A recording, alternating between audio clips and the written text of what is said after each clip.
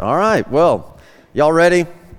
This has been a fantastic week, and seriously, I am oddly thankful that flight was canceled. We had such a great evening last night. Y'all just know how to take care of your guests. Nobody throws a party like you guys, like seriously. However, because it wasn't planned ahead of time, we're going a little old school. So, you're going to have to actually look in your Bibles and write your own notes if you care to do that. We didn't do all that for you this time, okay? So you're going to have to get in the Word. We're going to be in 1 Corinthians chapter 3 again, so you can kind of get ready there in a second. But it is a joy, as always, and I'm so thankful to be able to be with you, and God bless you guys. Let's get into this thing. So through the conference, when I had the privilege to get up here and stand in front of you on Thursday evening, I talked to you about the specifics of church planting from 1 Corinthians chapter 3, verses 6 through 9, where I talked about how Paul planted and Apollos watered and God gave the increase. And so obviously everybody has some work that they can do in the body of Christ, right? And so we understand this chapter continues then on to talk about the judgment seat of Christ, the time when each of our works, whether we bothered to take the time to plant or to water or to do anything for the Lord, will be brought into account. They will be judged. And that's the text I want to take up today. So if you're with me, we'll just jump in 1 Corinthians 3. We're going to go from verse 10 down to verse 15. Let me read and you can follow along. According to the grace of God, which is given to me as a wise master builder, I've laid the foundation, and another buildeth thereon. But let every man take heed how he buildeth thereupon. For other foundation can no man lay than that is laid, which is Jesus Christ. Now if any man build upon this foundation gold, silver, precious stones, wood, hay, stubble, every man's work shall be made manifest, for the day shall declare it, because it shall be revealed by fire, and the fire shall try every man's work of what sort it is. If any man's work abide, which he hath built thereupon, he shall receive a reward. If any man's work shall be burned, he shall suffer loss, but he himself shall be saved, yet so as by fire. Okay, so in this very familiar passage of Scripture, you guys know the deal, right? Immediately following the rapture of the Church of Jesus Christ, we will each and every one of us singularly have to give an account for the work that we have done in the body of Christ. And if you did that work in the body of Christ right, in other words, in the power of the Holy Spirit, well, you'll receive a reward. And that'll be in the form of either gold or silver or precious stones. And if you didn't, if you did whatever you did in the power of your own flesh, well, then the Bible says you will suffer loss. And that'll come in the form of basically the cash equivalent of wood, hay, and stubble, which when put through the fire ultimately mean, well, you receive nothing, right? But it does go on to say, because this doesn't affect your salvation, you're still saved, but you're scorched, It's just a bunch of ashes.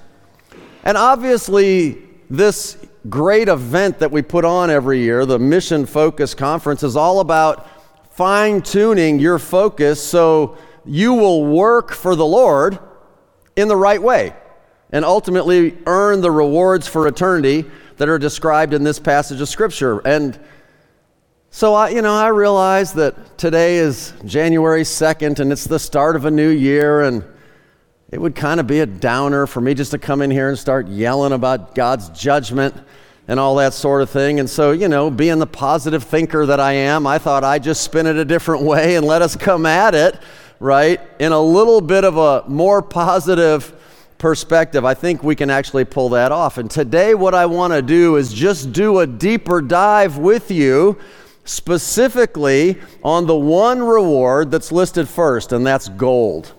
I want you to better understand what God is talking about when he says you can earn gold at the judgment seat of Christ. And so the question would be, what do I need to do specifically so that I can earn gold or silver or precious stones? Not really our subject this morning. Or in other words, what should I be prioritizing in my life now in 2022 to steer my life in that direction? What do gold and silver and precious stones really represent in the Scriptures. So we're going to talk about gold. And actually, this has been a very interesting study. Gold is a very interesting subject. It's a very interesting element. In fact, gold is the most precious thing down here on earth, and as such, it represents the most precious thing up there in heaven. Maybe you've already heard it said or taught in the past that gold represents deity, the very person of God. But as I've thought that through, as it's been taught to me over the years, I thought to myself, okay, that sounds good, and I know why they say that, and we'll get into that in a second. How exactly do I do something in the body of Christ after salvation to earn a reward that's the cash equivalent of deity? I mean, it's a little bit unclear to me when I think about what exactly do I have to do to earn a reward that represents deity. Well, you guys are Bible students, and if you are, that means that you know that physical things on earth picture spiritual things in heaven, right? Romans chapter 1 and verse 20. The invisible things of Him from the creation of the world are clearly seen, being understood by the things that are made, even His eternal power and Godhead, so that they're without excuse. And since gold is mentioned well over 400 times in the Bible, there has to be some kind of a significant spiritual lesson associated with it.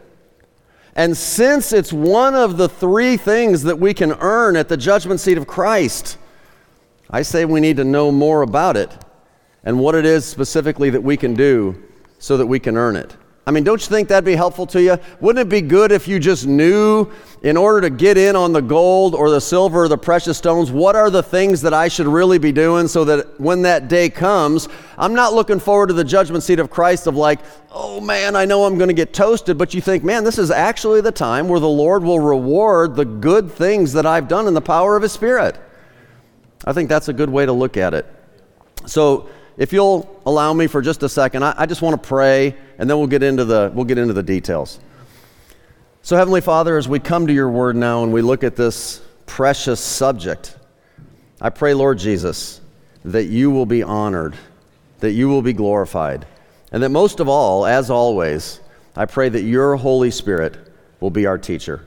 I pray that I'll get out of Your way and Your Word will speak clearly, and these dear brothers and sisters will understand better how to lay out their lives and the path and the steps they need to take so that they know that they are building upon the foundation of Jesus Christ, gold and silver and precious stones. We pray in Christ's name. Amen.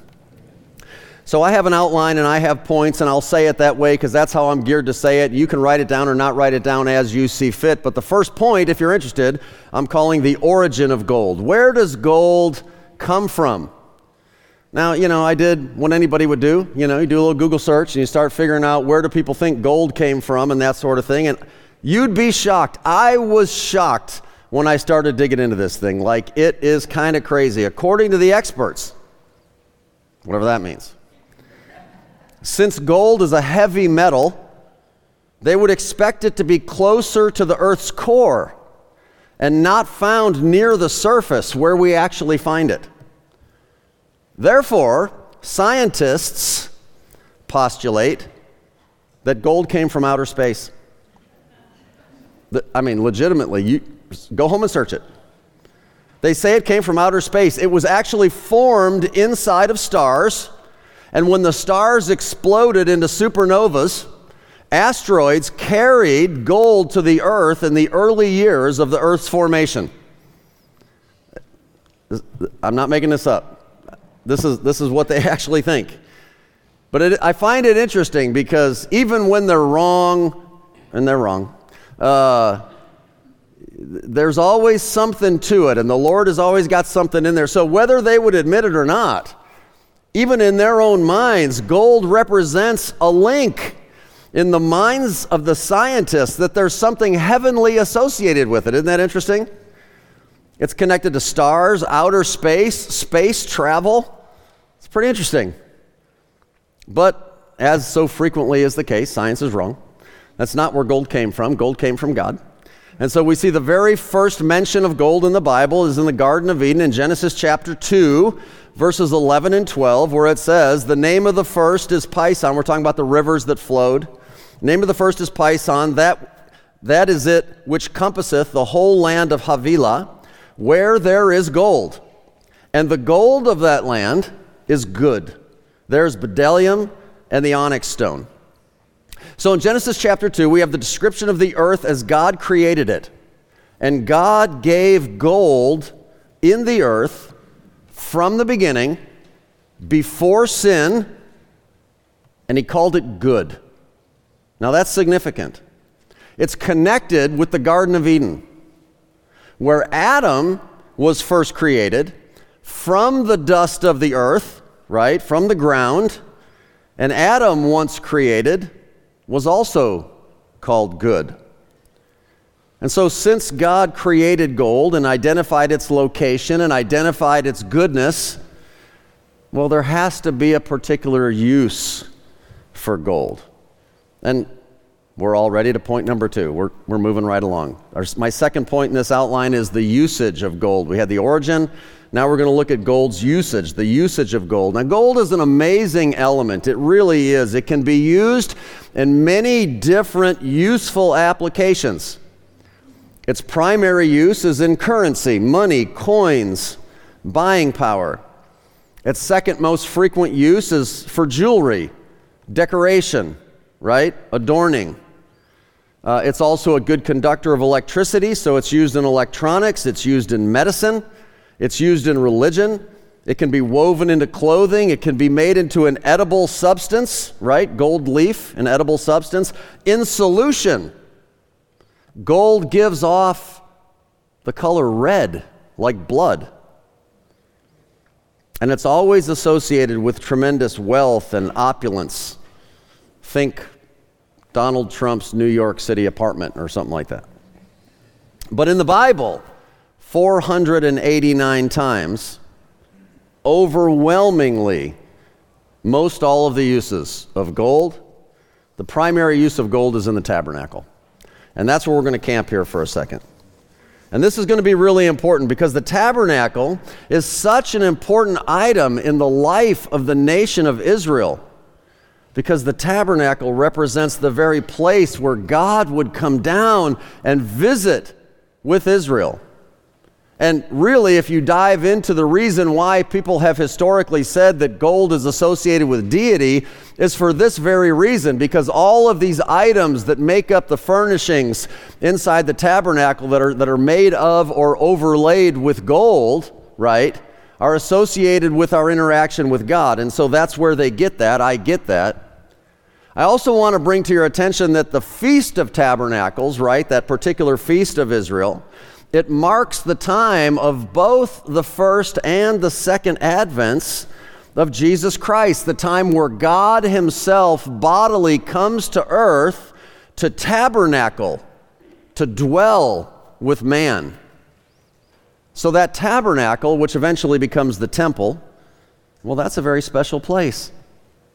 And again, remembering that the physical always pictures the spiritual, so we know the earthly tabernacle pictures the heavenly tabernacle. We see that in several places in the book of Hebrews. Let me just give you Hebrews chapter 8 and verse number 5, where it says, who serve unto the example and shadow of heavenly things, as Moses was admonished of God when he was about to make the tabernacle. For see, saith he, that thou make all things according to the pattern showed to thee in the mount. And you know the story. You know Moses goes up into Mount Sinai and God tells him that he's to go down and he's to make this tabernacle, and he gives him all the details of how he's going to construct this tabernacle. But the way that Moses got the pattern was God gave him a glimpse of the heavenly tabernacle, and he said, you see that one? Yeah, I see that one. Okay, now go down and build you one just like it. So the earthly tabernacle is a picture of a heavenly one that is literal and exists. And so when God did that, he called his people to use gold to make many of the tabernacle furnishings. Once you enter into that section that's called the holy place, then you're going to see three pieces of furnishings, right? On the left side as you enter is going to be the candlestick, which gives off the light for that room, representing the very Holy Spirit of God. On the right side of that area as you enter into that holy place is going to be the table of showbread, which are those 12 loaves of bread arranged 6, 6, and 6, representing God's very word as the light of God's Spirit illuminates the bread of God's word. And then right front and center as you enter that holy place is this altar of incense, which then that incense being burned and the smoke going up represents the very prayers of the saints. All of these made with gold. And when the high priest once in a year, and he could go past the veil and he could enter into the very holy of holies, what is the one thing that's there? It's the Ark of the Covenant with the mercy seat and the cherubim, all made of gold. And this Ark of the Covenant and that mercy seat is the very place where God would come down once a year and speak with the high priest on the Day of Atonement. And all these things represent man's direct, personal interaction with God himself. So when God gave the plans to build that tabernacle, he required that it be built with much gold. But why? Why gold? I mean, it must have some special value to God. So that's our third point of study today, the value of gold. Let's talk a little bit about the value of gold. So gold, we know here on earth, right? It's a precious metal. It's a precious metal because it's rare, right? That gives it a high value. If you were to look it up, I looked it up last night. The current going rate for gold is $1,829 an ounce. That's what it'll cost you to get an ounce of gold today. But what's the real value of gold to God? Well, since it's obviously connected to God and his deity at some level, and in the building of the one location where he designed to meet with his creation specifically and personally, gold is valuable because of its association with worship. And that's what we're going to talk about, worship.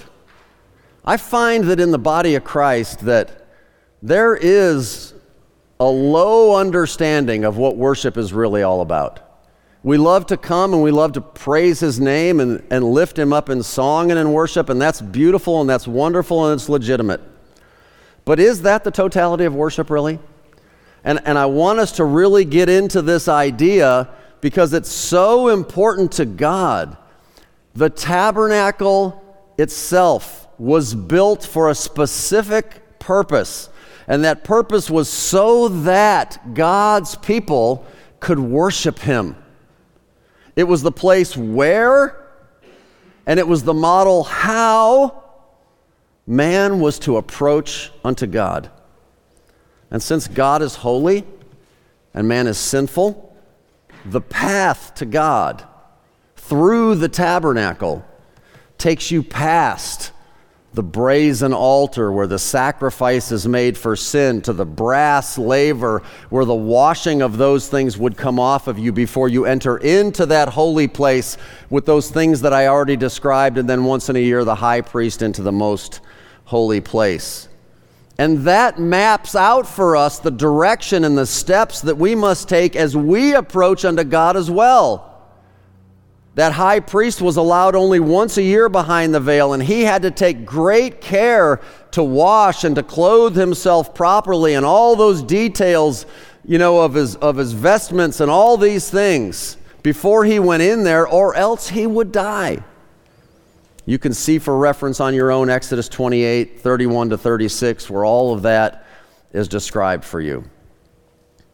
Now we know that God desires worship from all his creation, right?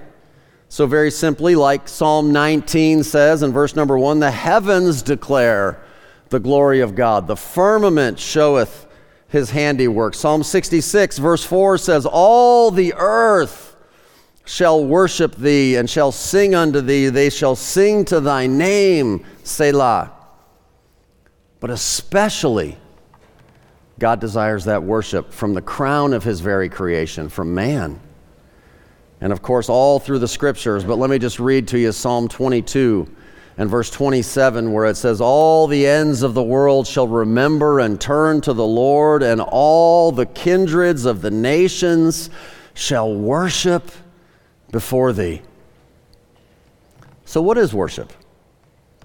Certainly it's more than just singing songs. If you went into the old Webster's dictionary, that 1828 dictionary, a lot of people like to use that, he'll say that worship is defined as to adore, to pay divine honors to reverence with supreme respect and veneration. If you just get into the Bible and cross-reference how the word is used and how the King James translators decided to translate it in different ways in different locations, throughout both the Old Testament and the New Testament, the word worship is also translated at times as bow down, make obeisance to. In other words, make oneself lower than the thing being reverenced. That's the picture, right? So then what exactly qualifies as worship before God? Well, let's go to the very first mention. That's how we study the Bible, right? So the first mention of the word worship, a lot of you already know this, is in Genesis 22 and verse number 5, where Abraham is about to go and sacrifice his only son Isaac, right, in obedience to God's command. And so in Genesis 22:5, we read, "Abraham said to his young men, Abide ye here with the ass, and I and the lad will go yonder and worship and come again to you." And when Abraham said that to all his servants that were there with him, and he was about to go up with Isaac, Abraham was the only guy in the crowd that knew what he really was going to do. Nobody knew. Isaac didn't know. Nobody knew exactly what his plans were and what he was really going to carry out. And when he communicated to the others to wait here, Isaac and we're going to go up in the mountain and we're going to worship. Now, you realize this comes on the heels of Abraham finally receiving that one begotten son, the promise, after all those years of barrenness and childlessness. And he finally gets this boy, and the boy is starting to grow up as a young man. And God said, "I want him back. Go up there and kill him." And Abraham says, "We're going to worship. We're going to worship." So as a result, biblical worship must include an element of sacrifice, amen? It has to include an element of sacrifice. In other words, I might define it like this. Worship is anything you do to obey, honor, and exalt God, which requires your personal sacrifice to do so. Can I say that again? Worship is anything you do to obey, honor, and exalt God, which requires your personal sacrifice to do so. Can I present to you that, at least for me, it's no sacrifice to come to church, to sit comfortably with like-minded believers and climate control and sing songs about the goodness of God. That's fun. But I don't want to discount it. I mean, singing clearly is associated with worship, most certainly, and maybe even exclusively, when and only when that song and the words are the communication of your soul, of your very life, when you're singing words that really mean something because they represent how you actually live. It's your direct communication with God. Let me frame it to you this way. Worship is anything that you do that causes God to show up. Doesn't it say in Psalm 22 and verse 3, "But thou art holy, O thou that inhabitest the praises of Israel"? The praises of Israel caused God to show up. Now let's go back to the tabernacle. All that work in building the tabernacle was a long, extended effort of worship. Why? Because at the end, God showed up, right? He showed up in the Holy of Holies over the mercy seat. And I just want to say that the very place that he showed up was called the Holy of Holies, or the most holy place. If you want to worship the Lord, you have to do it in holiness. Psalm 29 verse 2 says, "Give unto the Lord the glory due unto his name. Worship the Lord in the beauty of holiness."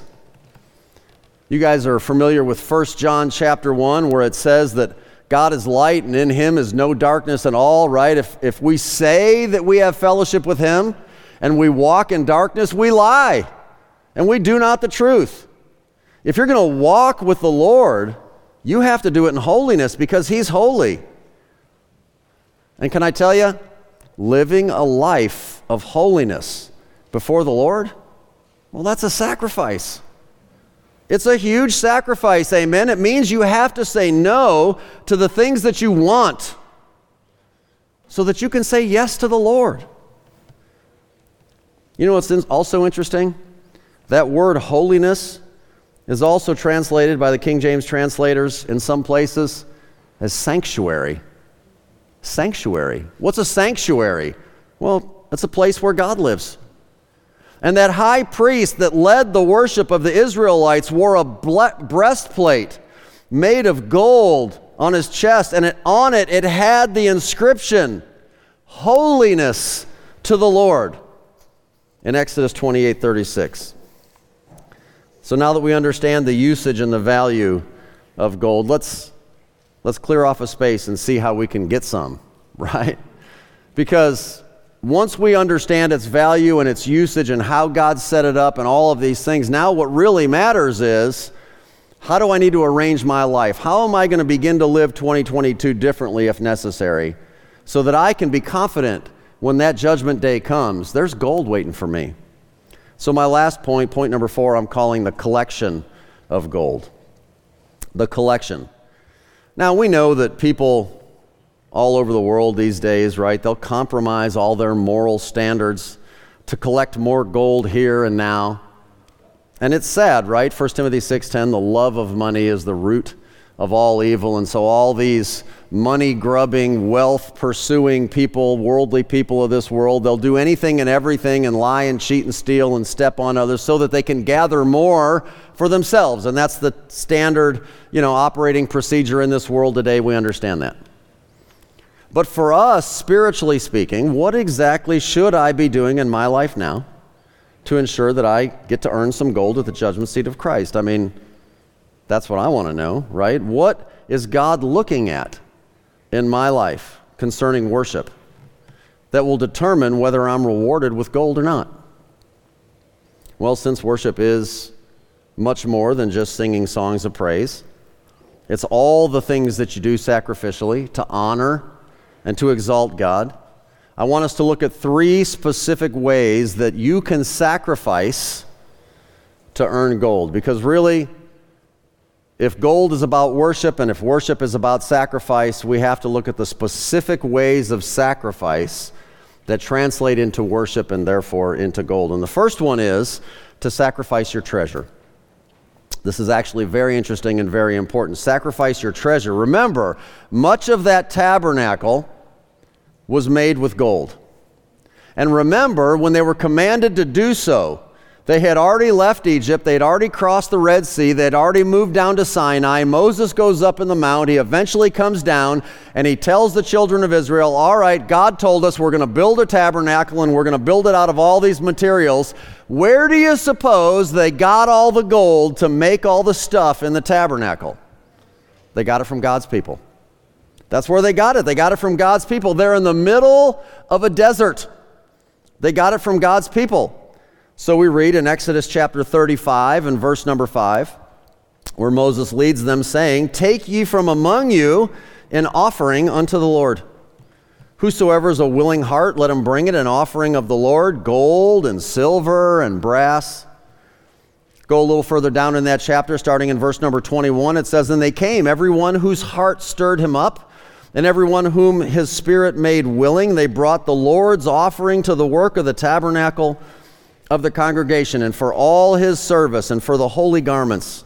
And they came, both men and women, as many as were willing-hearted, and brought bracelets and earrings and rings and tablets, all jewels of gold. And every man that had offered an offering of gold unto the Lord. And so you see this is a free will offering, and the Lord is asking his people to give to build this thing called the tabernacle that will represent the very place and the manner in which God can meet with them. Go into the next chapter, Exodus 36, verse number 5. They spake unto Moses, saying, the people bring much more than enough for the service of the work, which the Lord commanded to make. And Moses gave commandment, and they caused it to be proclaimed throughout the camp, saying, let neither man nor woman make any more work for the offering of the sanctuary. So the people were restrained from bringing. Imagine that. For the stuff they had was sufficient for all the work to make it, and too much. Doesn't happen that often anymore these days, does it? A free will offering of gold to melt down for the building of the tabernacle. Now let's look at a New Testament application of that. New Testament free will giving to the Lord, as a result, becomes an act of worship. It is something that you do that pleases the Lord. 2 Corinthians chapter 8, one of the greatest chapters in all the New Testament on giving, right? Grace of giving. 2 Corinthians 8, we're going to start first, verse number 1. Moreover, brethren, we do you to wit of the grace of God bestowed upon the churches of Macedonia, how that in a great trial of affliction, the abundance of their joy and their deep poverty abounded unto the riches of their liberality. For to their power I bear record, yea, and beyond their power they were willing of themselves. Oh my, another free will offering. Praying us with much entreaty that we would receive the gift and take upon us the fellowship of the ministering to the saints. And this they did, not as we had hoped, but first gave their own selves to the Lord and unto us by the will of God. So it was God's will for them to do it, but it was their will and desire and pleasure to do it as well. And you say, well, it's my desire and pleasure to do it as well also. Well, good for you. Let's read down to verse number 11. Now therefore perform the doing of it. It's great that you think it's a good idea. How about you actually do it? That as there was a readiness to will, so there may be a performance also out of that which ye have. For if there be first a willing mind, it's accepted according to that a man hath, and not according to that he hath not. You say, well, I don't really have much. Well, you're probably not in deep poverty as bad as the Macedonian churches. And you say, well, I only have this much. Well, praise the Lord. God's only looking at what you have. You see, it always goes back to this kind of thing. God's not nearly as interested in how much you give as he is interested in how much you keep. That's the kind of thing he's looking for. And for you to be able to participate in this kind of an offering, it is a sacrifice. There's no question about it. You could be using it for something else, but you're choosing to give it away freely of your own will, desiring to help build the ministry and the work of the Lord. And by the way, lest ye forget, your free will giving directly, proportionately impacts what you'll receive. The next chapter, 2 Corinthians 9, verse 6, you couldn't make it any clearer. But this I say, he which soweth sparingly, okay, shall reap also sparingly. And he which soweth bountifully, well, he gets to reap bountifully. Every man according as he purposeth in his heart. Feel no pressure. Do as you like. But just know, sparingly, sparingly, bountifully, bountifully. Right? So let him give, not grudgingly, not of necessity. God loveth a cheerful giver. Be cheerful, be free, be joyful, enjoy. And don't forget what Jesus said in the Sermon on the Mount in Matthew 6, 19 and 20, where he said, lay not up for yourselves treasures upon earth, where moth and rust doth corrupt, and where thieves break through and steal. But lay up for yourselves treasures in heaven, where neither moth nor rust doth corrupt, where thieves not break through nor steal. And you can do this because giving is worship, and worship is gold. You know, you've heard it said, you can't take it with you when you die. I've never seen a hearse pulling a U-Haul, you know, that kind of thing. But what can you do now to build gold on this foundation of your salvation, Jesus Christ in your life? Well, sacrifice your treasure for the building of the New Testament temple, tabernacle, the church. The second thing that you can do is to sacrifice your talents. We're going to go back to the tabernacle in the wilderness now. When God told Moses what to do, he told him to get others to help. Of course, he wasn't going to be able to do it all himself, and so he said, get some other guys to help. What kind of a person was it that was specifically told to help build the tabernacle? Well, we have revelation on that. Back in Exodus chapter 31, verse number 2, it says this, "See, I have called by name," there's a guy named Bezaleel. "I have called by name Bezaleel, the son of Uri, the son of Hur, of the tribe of Judah, and I have filled him with the Spirit of God in wisdom and in understanding and in knowledge and in all manner of workmanship." Why? "To devise cunning works, to work in gold and in silver and in brass and in cutting of stones, to set them, and in carving of timber, and to work in all manner of workmanship." You see, God's Spirit was working through this man, Bezaleel, and by the way, a team of men with him, right, to build the tabernacle. They were craftsmen.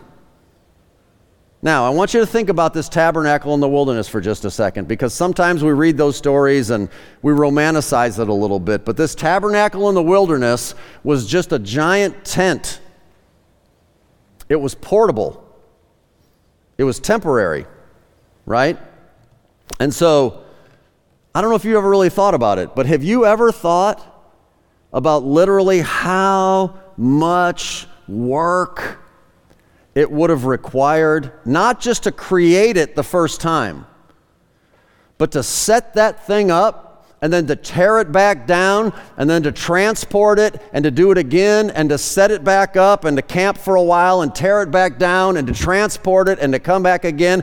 Every single time that stinking pillar of fire and cloud decided to move, time to pack up again, and we pack it all up, and different guys had different responsibilities in this work. In fact, you go through the scriptures and you see the sons of Levi. There are three main sons of Levi, and they have specific assignments to the care of the tabernacle. There's Kohath, who had the ark and the table and the candlestick and the altars and the vessel and the hangings. And there's Gershon, who had the tabernacle and the tent and the covering and the hangings and the curtain and the cords. And there's Merari, who had the boards and the bars and the pillars and the sockets and the vessels. And each of those team leaders had teams of people working with them to make sure they're tearing down and packing up and transporting and setting up again the thing that they had responsibility over. And once a year, on the Day of Atonement, God would come down, and the glory would come down, and he would encamp, and he would talk to Aaron, and Aaron would be in with him, and then Aaron would come out and communicate with the people all the things that God said. And I promise you that that day was a glorious day. But if all those people didn't do all that work and set everything up just right, and all the procedures were not carried out just right, God never would have showed up. He never would have showed up.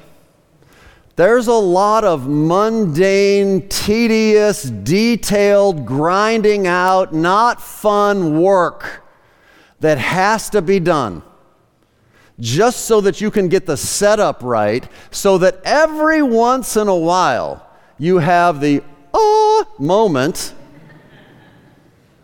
and every bit of that work is sacrifice, and every bit of that work is worship.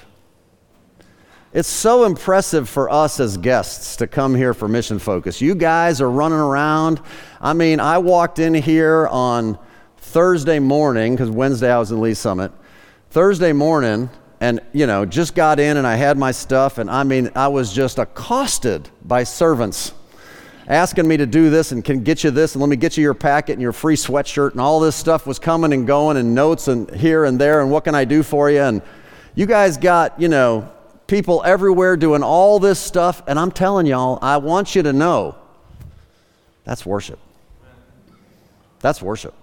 All that hard work, all that tedious daily grinding out a responsibility of something that doesn't seem like nothing, if it doesn't all come together, you never get the moment that is the crescendo of Mission Focus, for example. That's important.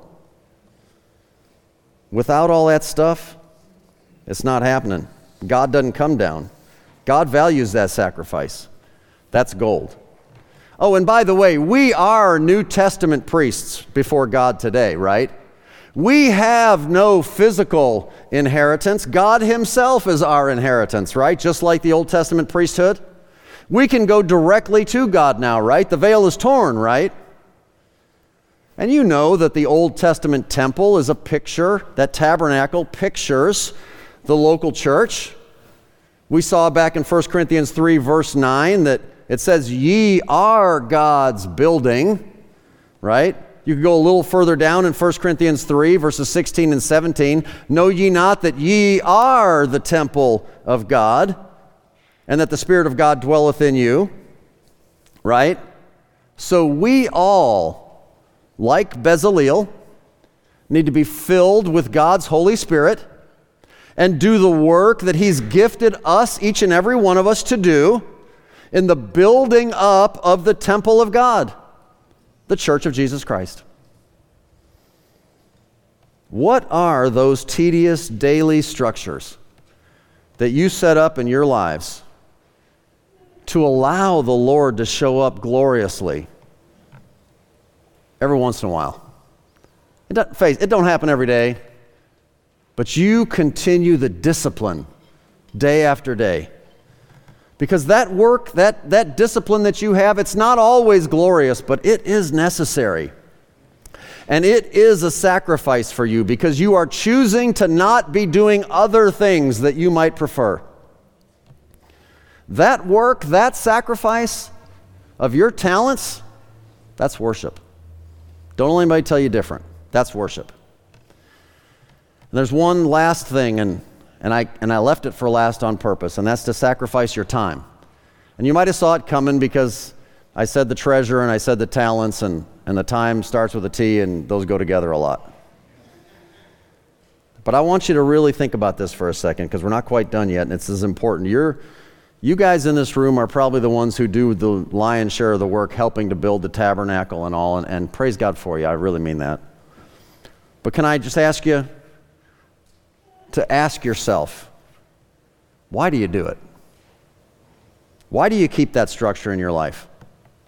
Is it so that you can spend personal time with God in the Word, in prayer, in singing, and fellowship, walking with Him, communion?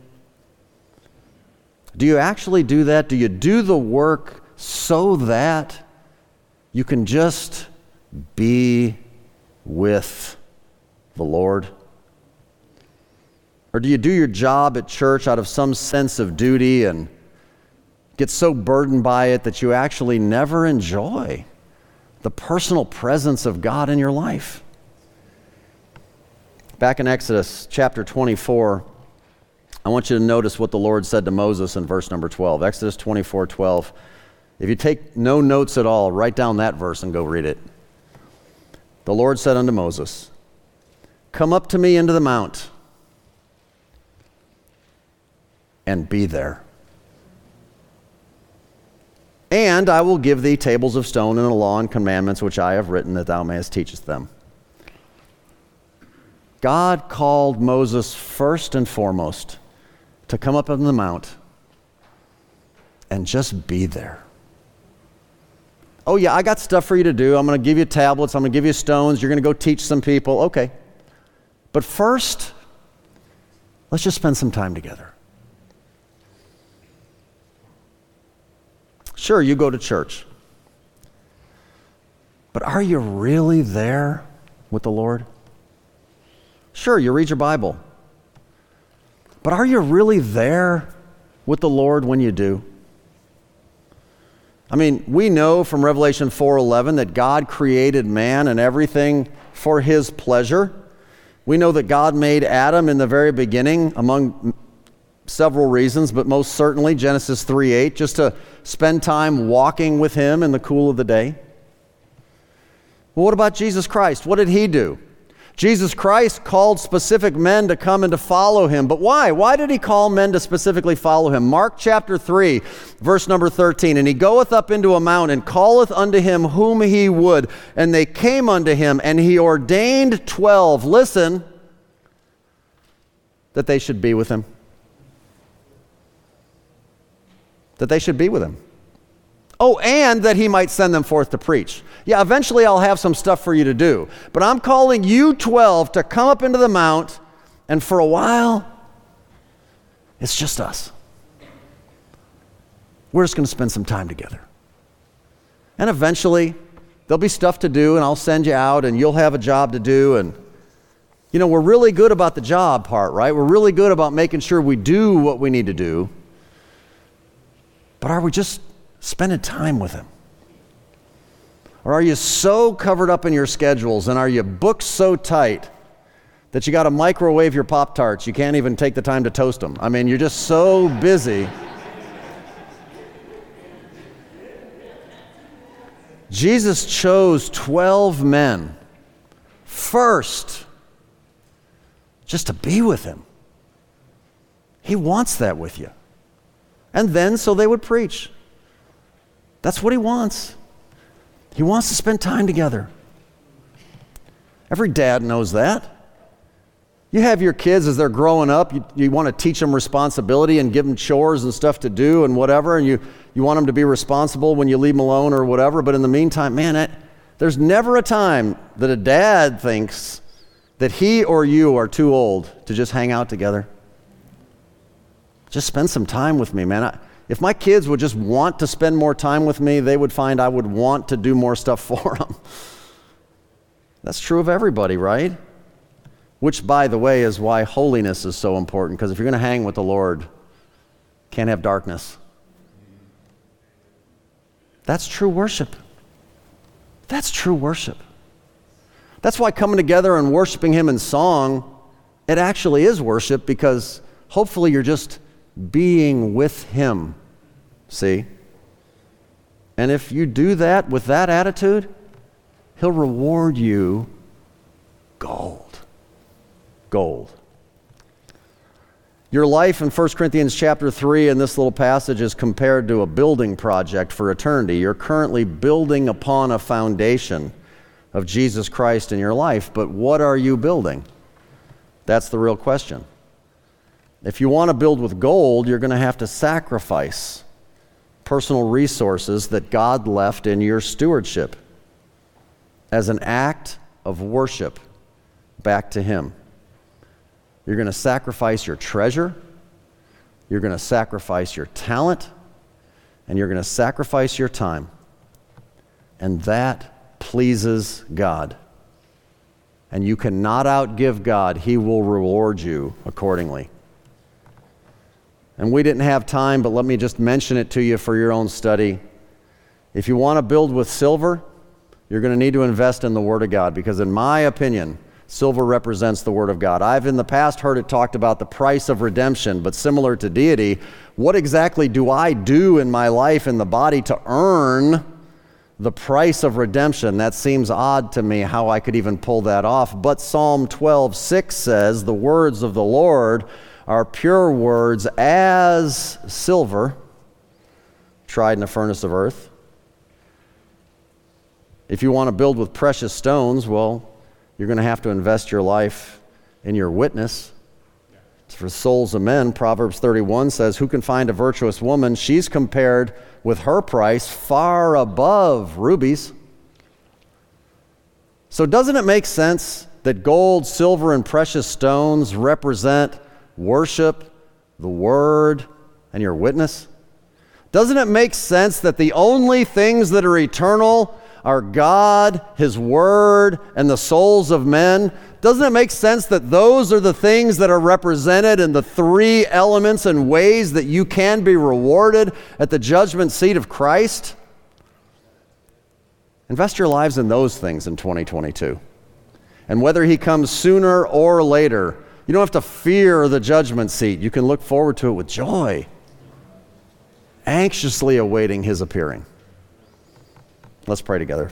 Heavenly Father, I pray that you will take this word and encourage these brothers and sisters and challenge them where they need to be challenged. And Lord, if there's somebody who heard this message who has darkness in their life, that they would repent of that and that they would get holy and they would walk right and move forward. But God, thank you for the description of the gold and the worship in the tabernacle and the things that you set up as the picture so we can learn spiritual truths. I pray, Lord Jesus, that we would all live daily lives of worship unto you, which means daily lives of sacrifice, and understand that while we do some of the mundane details, that is worship, and yet we take time to make sure that we are just hanging with you because you want that and we want that. And it all works together. Lord, we can't wait for the day that you call time on this. Selfishly, I can't wait. I want to be with you. I'm tired of sin. I'm tired of fighting the devil. But until that day, I want to make you real in my life now. So get the glory, I pray in Jesus' name.